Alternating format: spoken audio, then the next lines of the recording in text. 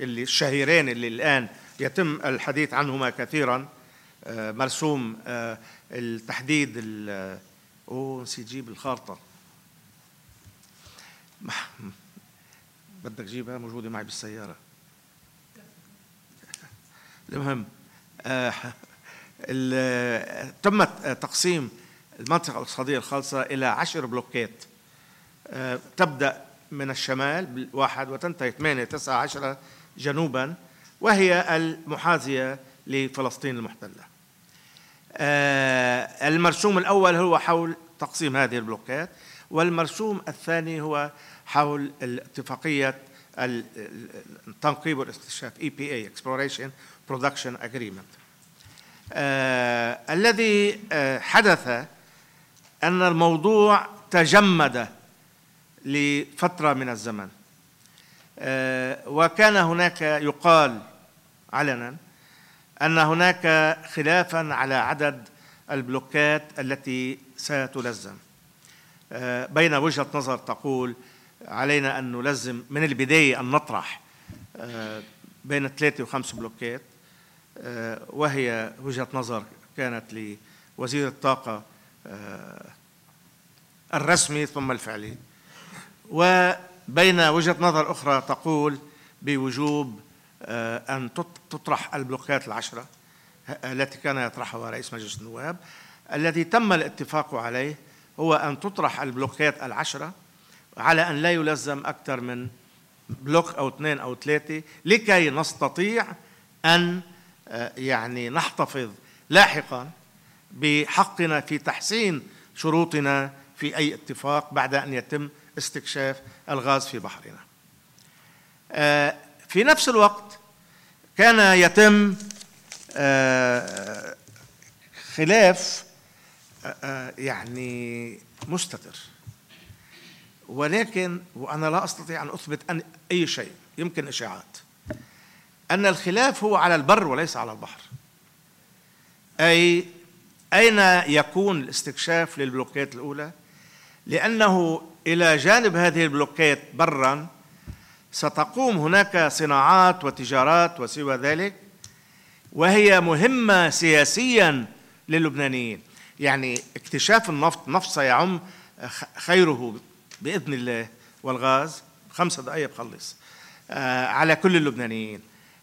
لكن النشاطات البرية وهي لا تقل أهمية ستذهب إلى اللبنانيين بالشركات الصغيرة والمعامل الصغيرة والتجار الصغار إلى آخره، وبالتالي لها أهمية سياسية على الطريقة اللبنانية، يعني خدمات للمنطقة. فهذا يقال أنه كان السبب المخفي لتأخر هذه العملية.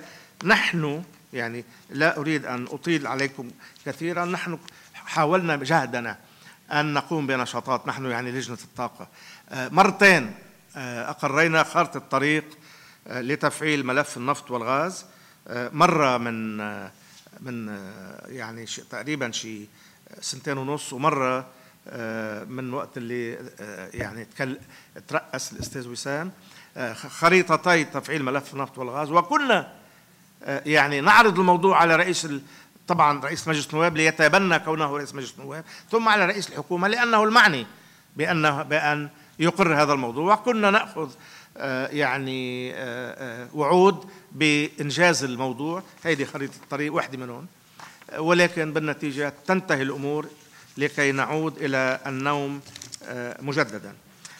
حدثت بعض التطورات، نحن عملنا كمان عدة ورشات عمل حول مكافحة الفساد، 3 ورشات صرنا عاملين بآخر سنة، وهناك ورشة رابعة متعلقة بالصندوق السيادي قريبا إن شاء الله. اللي قلته نسيت بعدين أقول في التاكسيشن لو اللي هو قانون الضرائب أيضا ما زال لم يقر، وهو الآن كما سمعت أصبح لدى مجلس الوزراء، رئاسة مجلس الوزراء. الذي حدث قبل أشهر قليلة أن شركة أمريكية تدعى SGS، وهي يعني أخذت موافقة شفهية من وزير الطاقة السابق عام 2002 محمد عبد الحميد بيضون لتقوم بالمسوحات في بحرنا. وبدأ يتبين لها وجود كميات هائلة من الغاز في شرق المتوسط، لم نكن نطلع على ما يجري. ولكن قبل 3 سنوات تم رفع دعوى، وهنا يعني بدي أعطيه حقه للوزير باسيل أنه هو قام بهذه الخطوة، وبالتالي لدى المحاكم اللبنانية وصدر حكم بإلزام هذه الشركة بأن تعلم الحكومة اللبنانية بنتائج فحوصاتها. ما كانت عم تعلم لبنان أبدا. لذلك طلع لبنان على هذه الاستكشافات الهائلة في بحرنا، خاصة في الجنوب من المنطقة الاقتصادية الخالصة، يعني بيننا وبين فلسطين المحتلة وقبرص. وأهمية هذه الاكتشافات ترافقت مع أمر آخر علمنا به، وهو، صلحوني إذا غلطان، أن الخط الذي كان يتم درسه للتصدير إلى أوروبا بين إسرائيل وقبرص واليونان، I hope you correct me if I am wrong، ثبت أنه غير مجد اقتصاديا، يعني مكلف جدا، وبالتالي يعني من غير المنطقي خاصة بين قبرص واليونان. لذلك عاد الموضوع ليطرح نفسه أن الممر الإلزامي نحو أوروبا هو عبر تركيا، وهذا ما يفسر حركتان سريعتان: حركة الوزير اللبناني الممسك بملف النفط جبران باسيل إلى الرئيس بري، هذا على صعيد الداخل، ثم حركة نتنياهو باتجاه تركيا للاجتماع بالرئيس أردوغان. بالنسبة لي يعني هذه حصل تحسن في العلاقة بين إسرائيل وتركيا.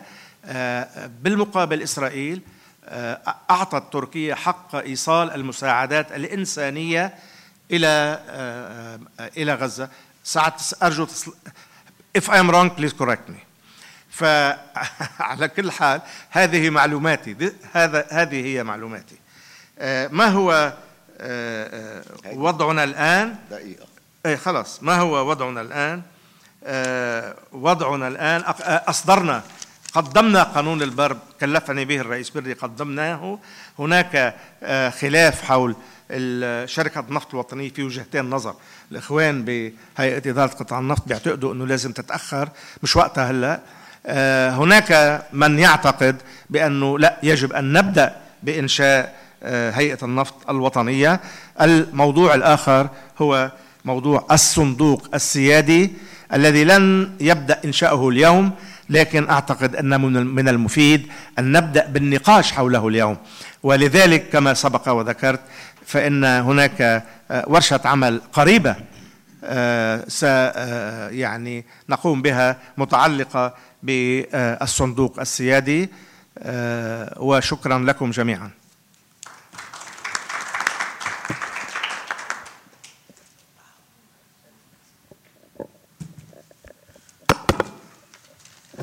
سوف أبدأ من حيث انتهى حضرة النائب أباني، لأقدم الأستاذ وسام الذهبي رئيس الهيئة طارحا بعض التساؤلات لإغناء هذا النقاش الحيوي الذي نريده أن يكون حيويا. طرح الأستاذ أباني سؤالين أو تساؤلين، واحد حول حيثية الجدل الدائر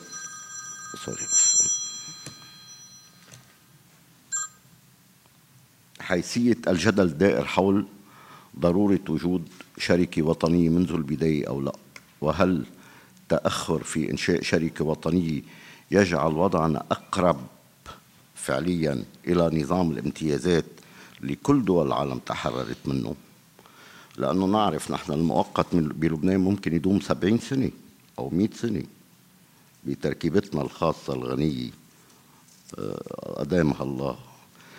إذن شو هالحيثية اللي لها علاقة بوجوب إنشاء شركة وطنية أو لا، أو التأخر بإنشائها أو لا؟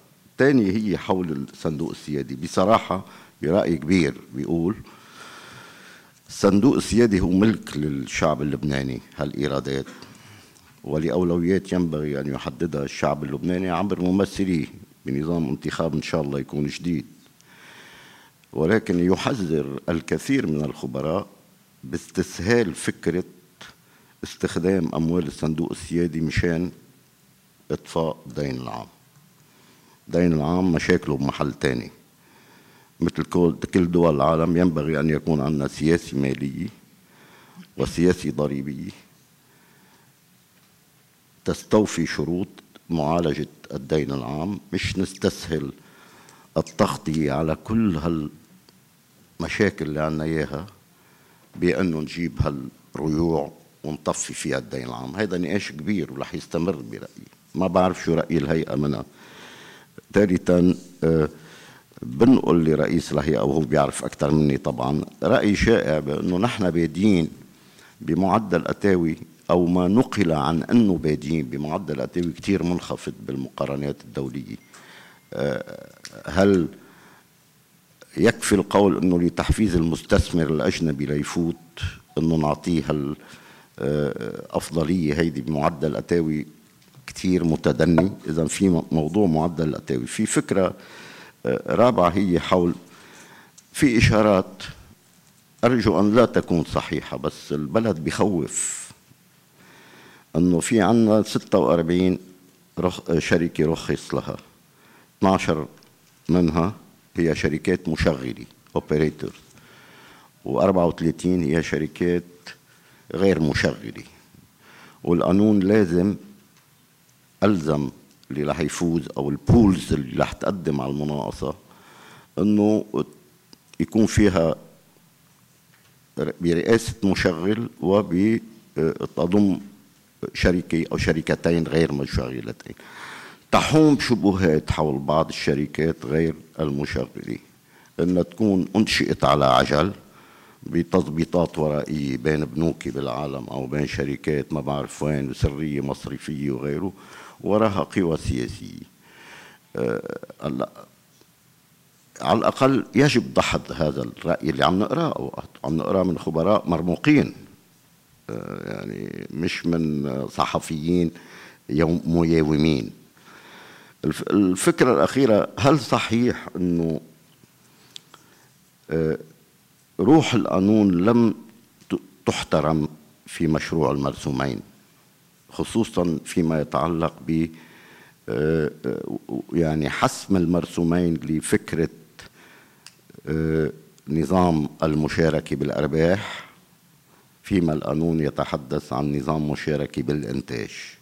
هل هذا صحيح؟ وأترك الكلام لرئيس الهيئة الناظمة لشؤون النفط الأستاذ وسام الذهبي.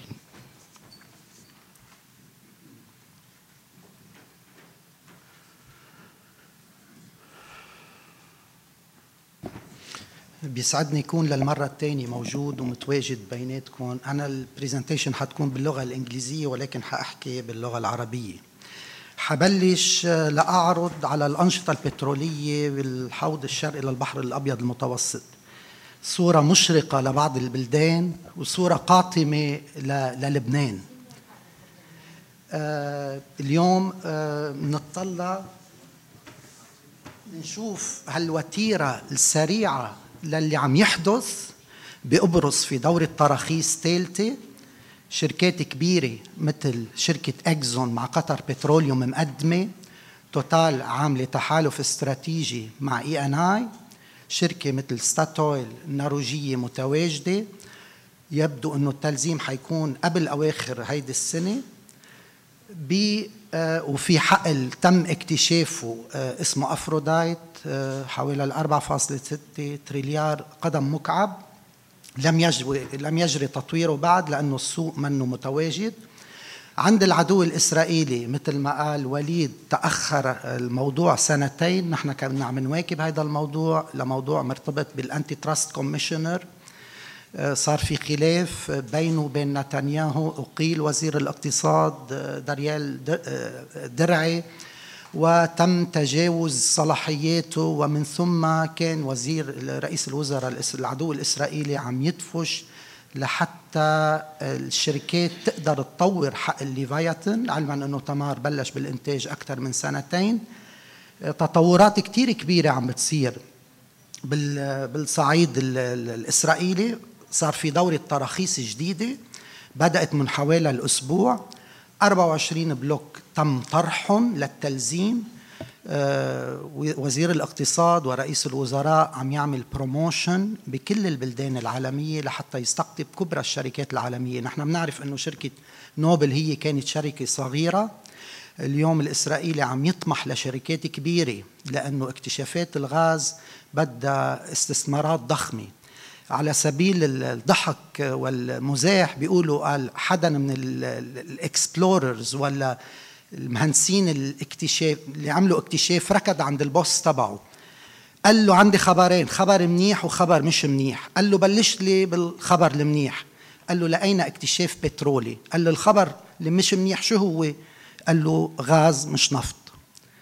ليه غاز؟ بس لنقول غاز، حجم الاستثمارات كتير كبير، بدك بنى تحتية كتير كبيرة، بدك أسواق، وبدك الأسعار، وبدك تعاونات إقليمية.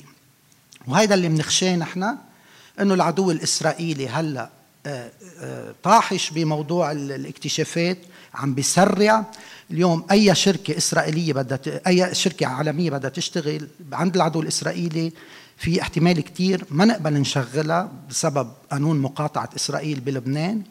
اليوم في تقارب وكلنا بنعرف بين وخط يحكى لإله بيمرق بالمنطقة الاقتصادية الخالصة للعدو الإسرائيلي، مرورا بقبرص، وصولا إلى تركيا. واليوم بنعرف السوق التركي هو السوق الأكبر من ناحية استهلاكه للغاز، وتركيا إلى دور كبير كمنطقة للعبور إلى أوروبا.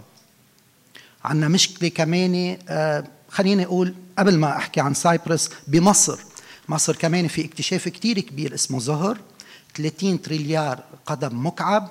كمان في حديث بين قبرص ومصر، في حديث حتى لاستعمال منشأتين لتسييل الغاز موجودين بدمياط وبالإسكندرية، استعمال حق الأفروديت لتسييل الغاز وتصديره. في حكي أيضا عن بناء أنبوب لليونان مكلف. وأكيد الأهم هو الجدوى الاقتصادية، يعني الجدوى، إذا ما في جدوى اقتصادية من بناء أي بنى تحتية ما بيتم المشروع. اللي بدي أقوله المنطقة كلها غليانة من الناحية النفطية والغازية، ولبنان بعدنا على حالنا، صرنا أكثر من 10 سنوات وما زلنا ننتظر. شو اللي صار بلبنان؟ يعني ما حألتزم بالسلايدز، بس بدي أقول أنه تم العمل على إطلاق دورة تراخيص. والمؤسف أنه يعني لنشوف، وفي شغلات كتير ما بيعرفوها الناس، أنه العدو الإسرائيلي نقل عنا بعدة أمور، حتى بنظام الضريبة عنده، وهلأ حفوت بالتفاصيل. وحتى لأول مرة الإسرائيلي بيعمل دورة تراخيص، كان يعمل هو open door policy، يعني تيجي الشركات يلزمها ما يعمل مزايدة. لأول مرة بيعمل الإسرائيلي مزايدة، بيفتح مثل ما قلت 24 بلوك، وبيحاول يستقطب الشركات، وبيحط دفتر شروط، وبيحط ضريبة تصاعدية، وبيحط حتى مؤهلات للشركات اللي بدها تجي. اللي صار انه فتحنا دورة التراخيص بأيار 2013، وكان مفترض انه بنوفمبر تشرين الثاني 2013 نسكرها حسب القانون. لا بسبب عدم الموافقة ولا عدم الموافقة على مسودة اتفاقية الاستكشاف والإنتاج، دفتر الشروط، ومسودة القانون الضريبي اللي هي موجودة هلا، والبلوكات، لم تتم هذه العملية.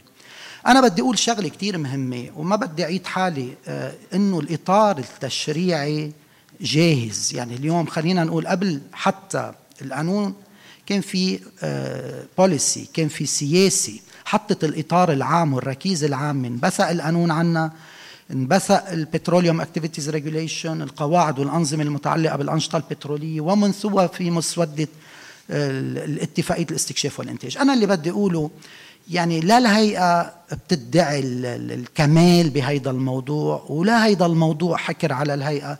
نحن منفتحين لكل الآراء، ولكن للآراء البناءة. يعني اليوم شو ما كان النظام الاستثمار، أكان نظام امتياز ولا تقاسم إنتاج، النتيجة هي واحدة، هي بدنا نشوف حصة الدولة من الأنشطة البترولية. هيدا الأهم. ما فينا نطلع على دكتور حمدان على انسترومنت ماني معينة بلا ما نشوف الصورة الكاملة. اليوم الشركات يعني في قول بيقولوا it takes two to tango. نحن بنطلع على شو عم بيصير بقبرص وعند العدو الإسرائيلي وعند مصر، وكيف هالهجمة للتحدث والتخاطب والمعرفة شو بدها الشركات، بس مش لنحابيها، بس بالنهاية بدك شركات تشتغل هون. يعني نحن هالنظرة اللي عنا إياها إنه يعني اليوم في خيط رفيع بين ما تقدر تدفش الشركة لمحل قبل ما تقلك بدي اطلع من البلد إلا تعال استثمري. مش يعني هيدي الفكرة.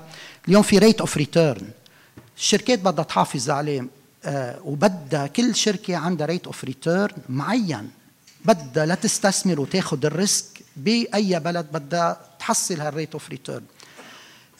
مش مزبوط انه بدنا نطلع بس على معدل هو رويالتي 4%، بدنا نطلع على المكونات كلياتها، بدنا نطلع على معدل الأتاوي، بترول الربح والضريبة يلي هي كاملة بيمثل حصة الدولة من الأنشطة البترولية. خلينا نقول يعني في وزارات كلها كانت معنية، وبالنهاية في نظام من اللايرز اوف governance. يعني حكينا عن الحوكمة كتير مهمة بهيدا القطاع. اليوم في هيئة إدارة قطاع البترول، في وزارة الطاقة، في أكيد مجلس الوزراء، في مجلس النواب، السلطة الرقابية والتشريعية، ولكن في مكونات أساسية بكل هالأربع سنوات تواصلنا معها نحن. في هيئات المجتمع المدني، النقابات المهن، الببليك ات لارج، الأكاديميا، الإعلام، هدول كلهم معنيين بالنقاشات اللي بده تصير. وهاي الثروة مثل ما قلنا يعني منا حكر لهيئة ولا لطائفة ولا لحزب ولا لتيار، هيدا معنية فيه مش بس الأجيال الحالية، الأجيال المقبلة. وبالتالي المنظومة التشريعية كانت عم بتراعي هيدا الموضوع. شو الهدف هلأ؟ الهدف يعني اليوم نحن شو الأهداف الأساسية من هاي العملية؟ اليوم أهم شيء نقدر نستقطب الاستثمارات اللي بدها تكون بمئات ملايين ومن ثم من بالمليارات الدولارات. يعني شركات مؤهلة ماليا وتقنيا وعندها جود ريكوردز ليجوا يستثمروا. اليوم أهم شيء كمان بدنا نحافظ أنه نقدر نحصل الحصة القصوى للدولة اللبنانية، بس مثل ما قلت في خيط رفيع بين هاي دول الموضوعين. اليوم أكيد الببليك ات لارج بده يكون انفولف، بده يكون عم بيشارك، عم بيراقب. ومن هون كان والأستاذ محمد له فضل بهذا الموضوع، ويمكن ما ذكروا انه في توصية من لجنة الاشغال لانه لبنان ينضم للاي اي تي اي، الاكستراكتيف اندستري ترانسبيرنسي انيشيتيف. نحن بهمنا يكون في بلبنان بلاتفورم السيفل سوسايتي موجودة فيه، شركات البترول والدولة اللبنانية. أكيد بيهمنا المكون المحلي. اليوم بيهمنا القطاع الخاص اللبناني يستفيد بقطاع الخدمات ونعظم المنفعة الاقتصادية بالقطاع اللبناني. والأهم بهمنا شيء اسمه التلزيم التدريجي يما الجرادجوال لايسنسينج، كتير مهم. نحن ما حندعي يعني بدنا نتعلم وما بنستحي. أول دورة تراخيص أي بلد بده يتعلم. أنا إذا رأيي الشخصي لازم بلوك نتعلم فيه، نفتح دورة تراخيص.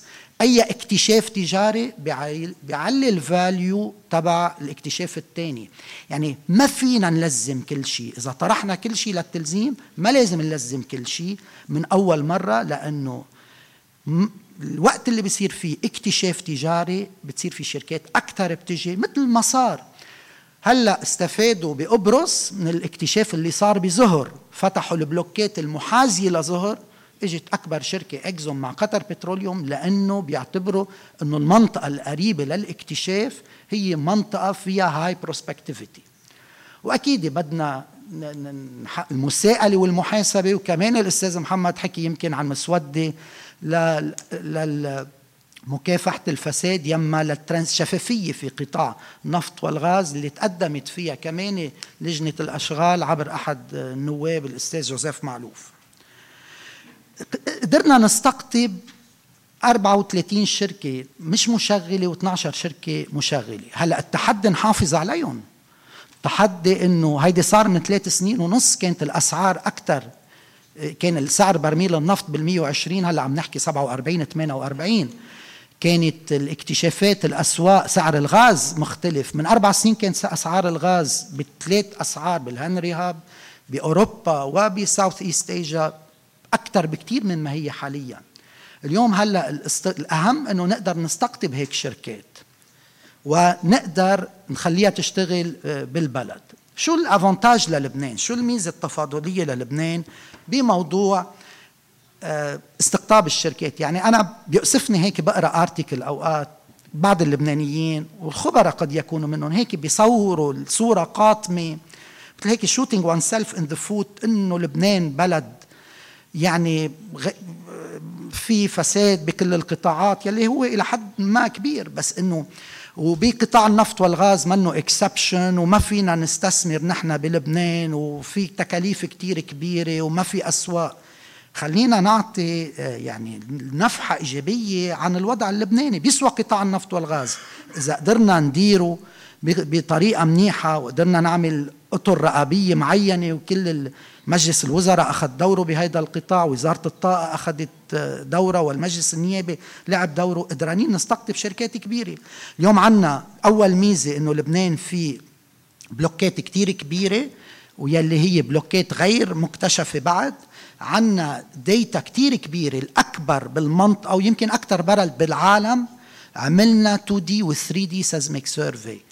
أكتر بلد بالعالم بقول لأنه 100% المنطقة الاقتصادية الخالصة ممسوحة بال2D وأكتر من 80% من ال3D، وهيدا بيعطي أفونتاج للوقت إنه الشركة بتجي بظرف سنة قدرانة تعمل interpretation تحليل وقدرانة تحفر.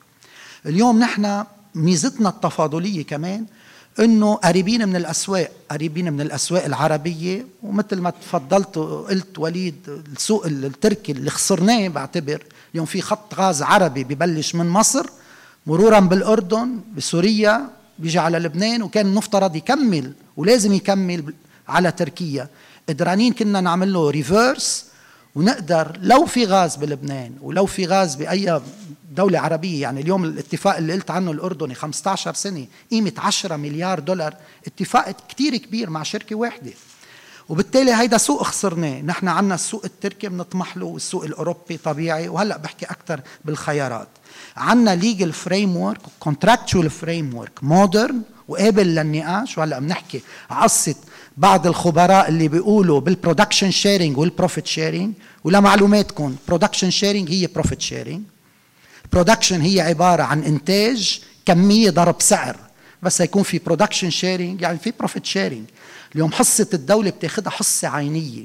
مثل ما قلت ما في فرق بين النظام الامتياز والنظام التعاقدي، اثنيناتهم فيهم يوصلوا لنفس النتيجة. كل بلد له خصوصية. بلد بحط إتاوي، بلد بيكون مثل قبرص بس عندهم شغلة وحدة، عندهم سيجنتشر بونس وعندهم شغلة هي بروفيت بتروليوم. لبنان عنا إتاوي، عنا بترول ربح، عنا ضريبة. بإسرائيل عند العدو الإسرائيلي في إتاوي 12.5 وفي بس تاكسز، ما في عندهم بترول ربح. شو ما كان النظام المهم النتيجة تكون in favor للبلد. أنا ما حطول كتير بس لأقول إنه استعمالات الغاز بلبنان عملنا دراسات وتقدر بال2025 ب0.0.25 تريليار قدم مكعب. تصوروا إذا عنا اكتشاف واحد بقد لبنان مينيموم ل 25-26 سنة. الأولوية هي للسوق المحلي طبيعي، وبالسوق المحلي عم نحكي لا